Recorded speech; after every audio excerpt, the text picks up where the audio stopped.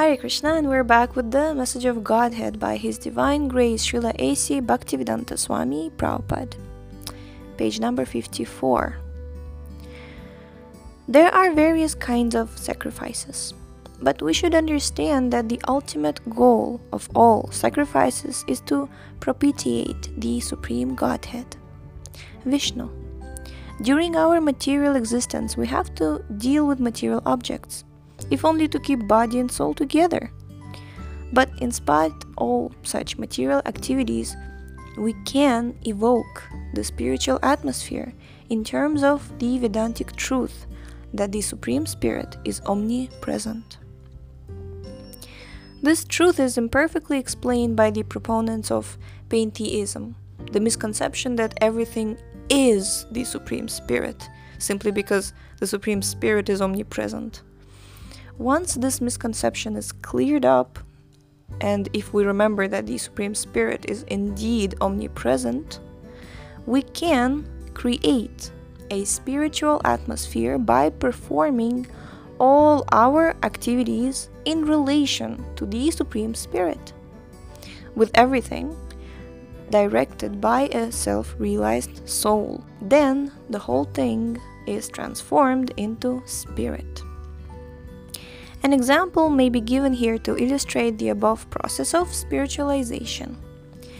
When an iron rod is put into fire and becomes red hot, the rod develops the qualities of fire and stops functioning as an iron rod.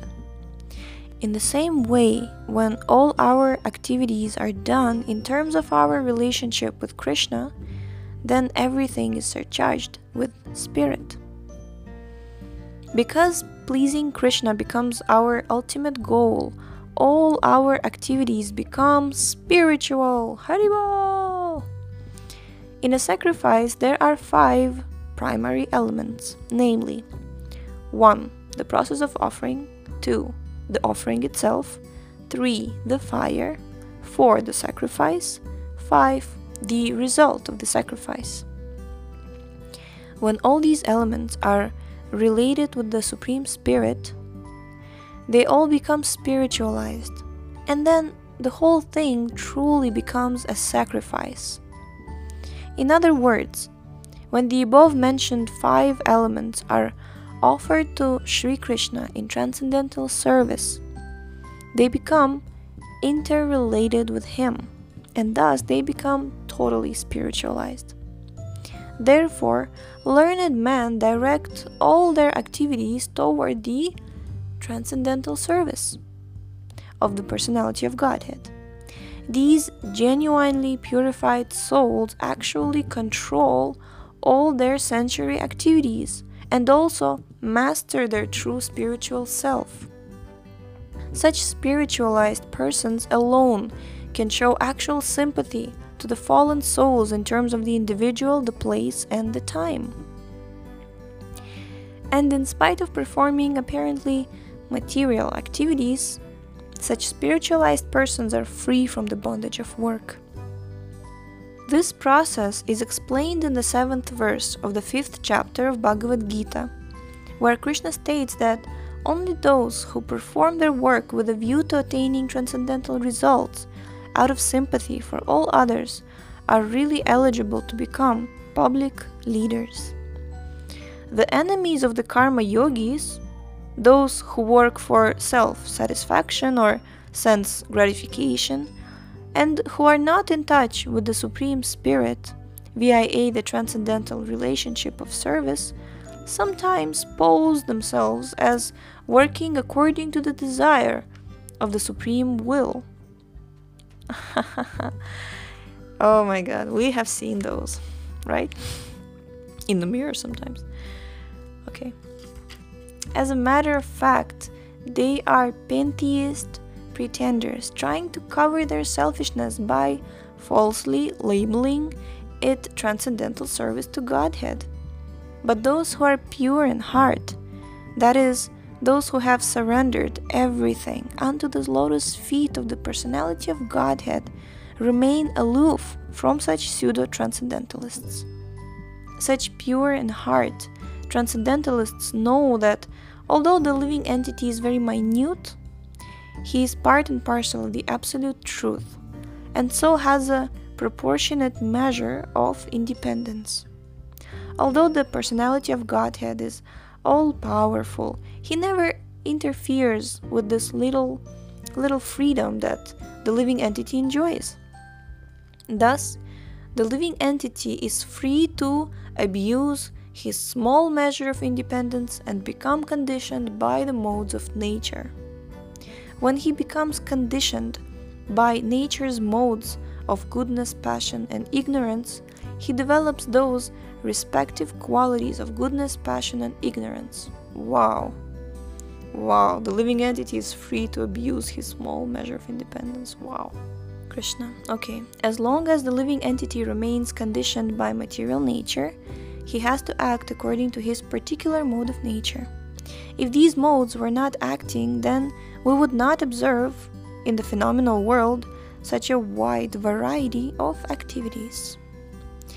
If, out of ignorance of the subtle laws of nature, we were to try to justify all our mundane deeds by saying that they are being done by the will of the personality of Godhead, then we would be bringing partiality, inebriety, and gracelessness into the acts of the all-good personality of Godhead.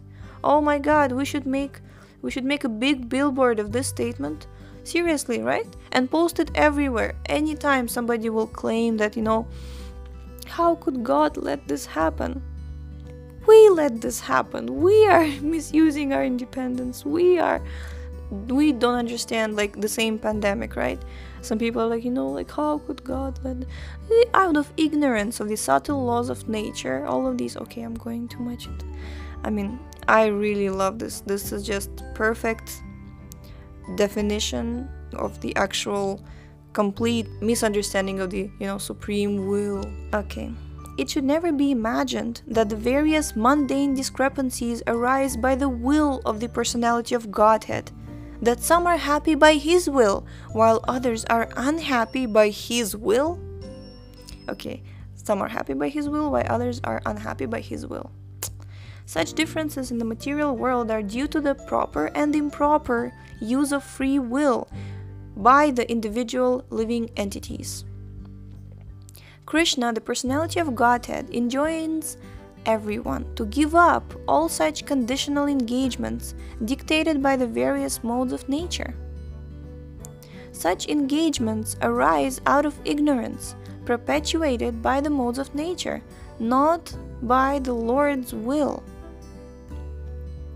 In Bhagavad Gita 5.13, the Lord says that He is not the cause of anyone's particular work, nor the cause of the fruits of such work, but that all these come about due to the various modes of nature.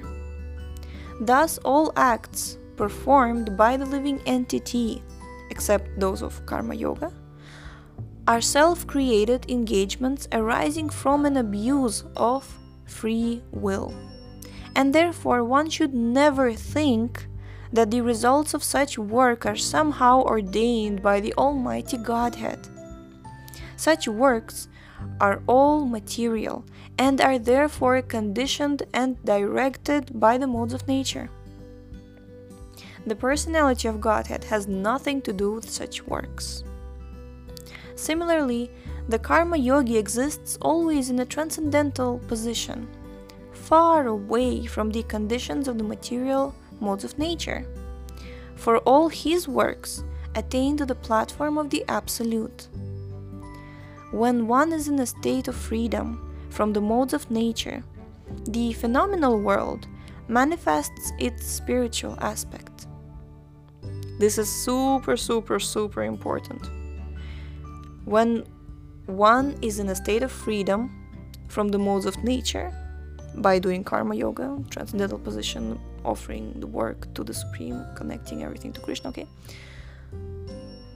Then the phenomenal world manifests its spiritual aspect. Beautiful. With the world thus spiritually manifest, its modes of nature cannot present any obstacle to one's spiritual advancement. Oh my God. pages we are reading are really speaking to me directly. Whew. With the world thus spiritually manifest, its modes of nature cannot present any obstacle to one's spiritual advancement. When such obstacles are surpassed, one attains to the absolute vision. I really needed to read this today. Okay, actually I continued to read forward, but then we open a whole other section about equanimity and seeing everyone on an equal level and how Krishna is the friend of everyone. So I would really like to conclude the episode today to just focus our attention on this beautiful point that we read today about how the Lord is not responsible to the way that we abuse our independence, and how if we are karma yogis, then we attain to transcendental position and nothing becomes an obstacle in our spiritual advancement. Okay, thank you so much for tuning in today. It was a very important episode for me today. I really love this topic of free will because I'm a strong-willed person. Really, it has big relevance in my own life, so I hope, and I think it should have relevance in yours. So thank you so much for tuning in today, and we will see you next time. Hare Krishna.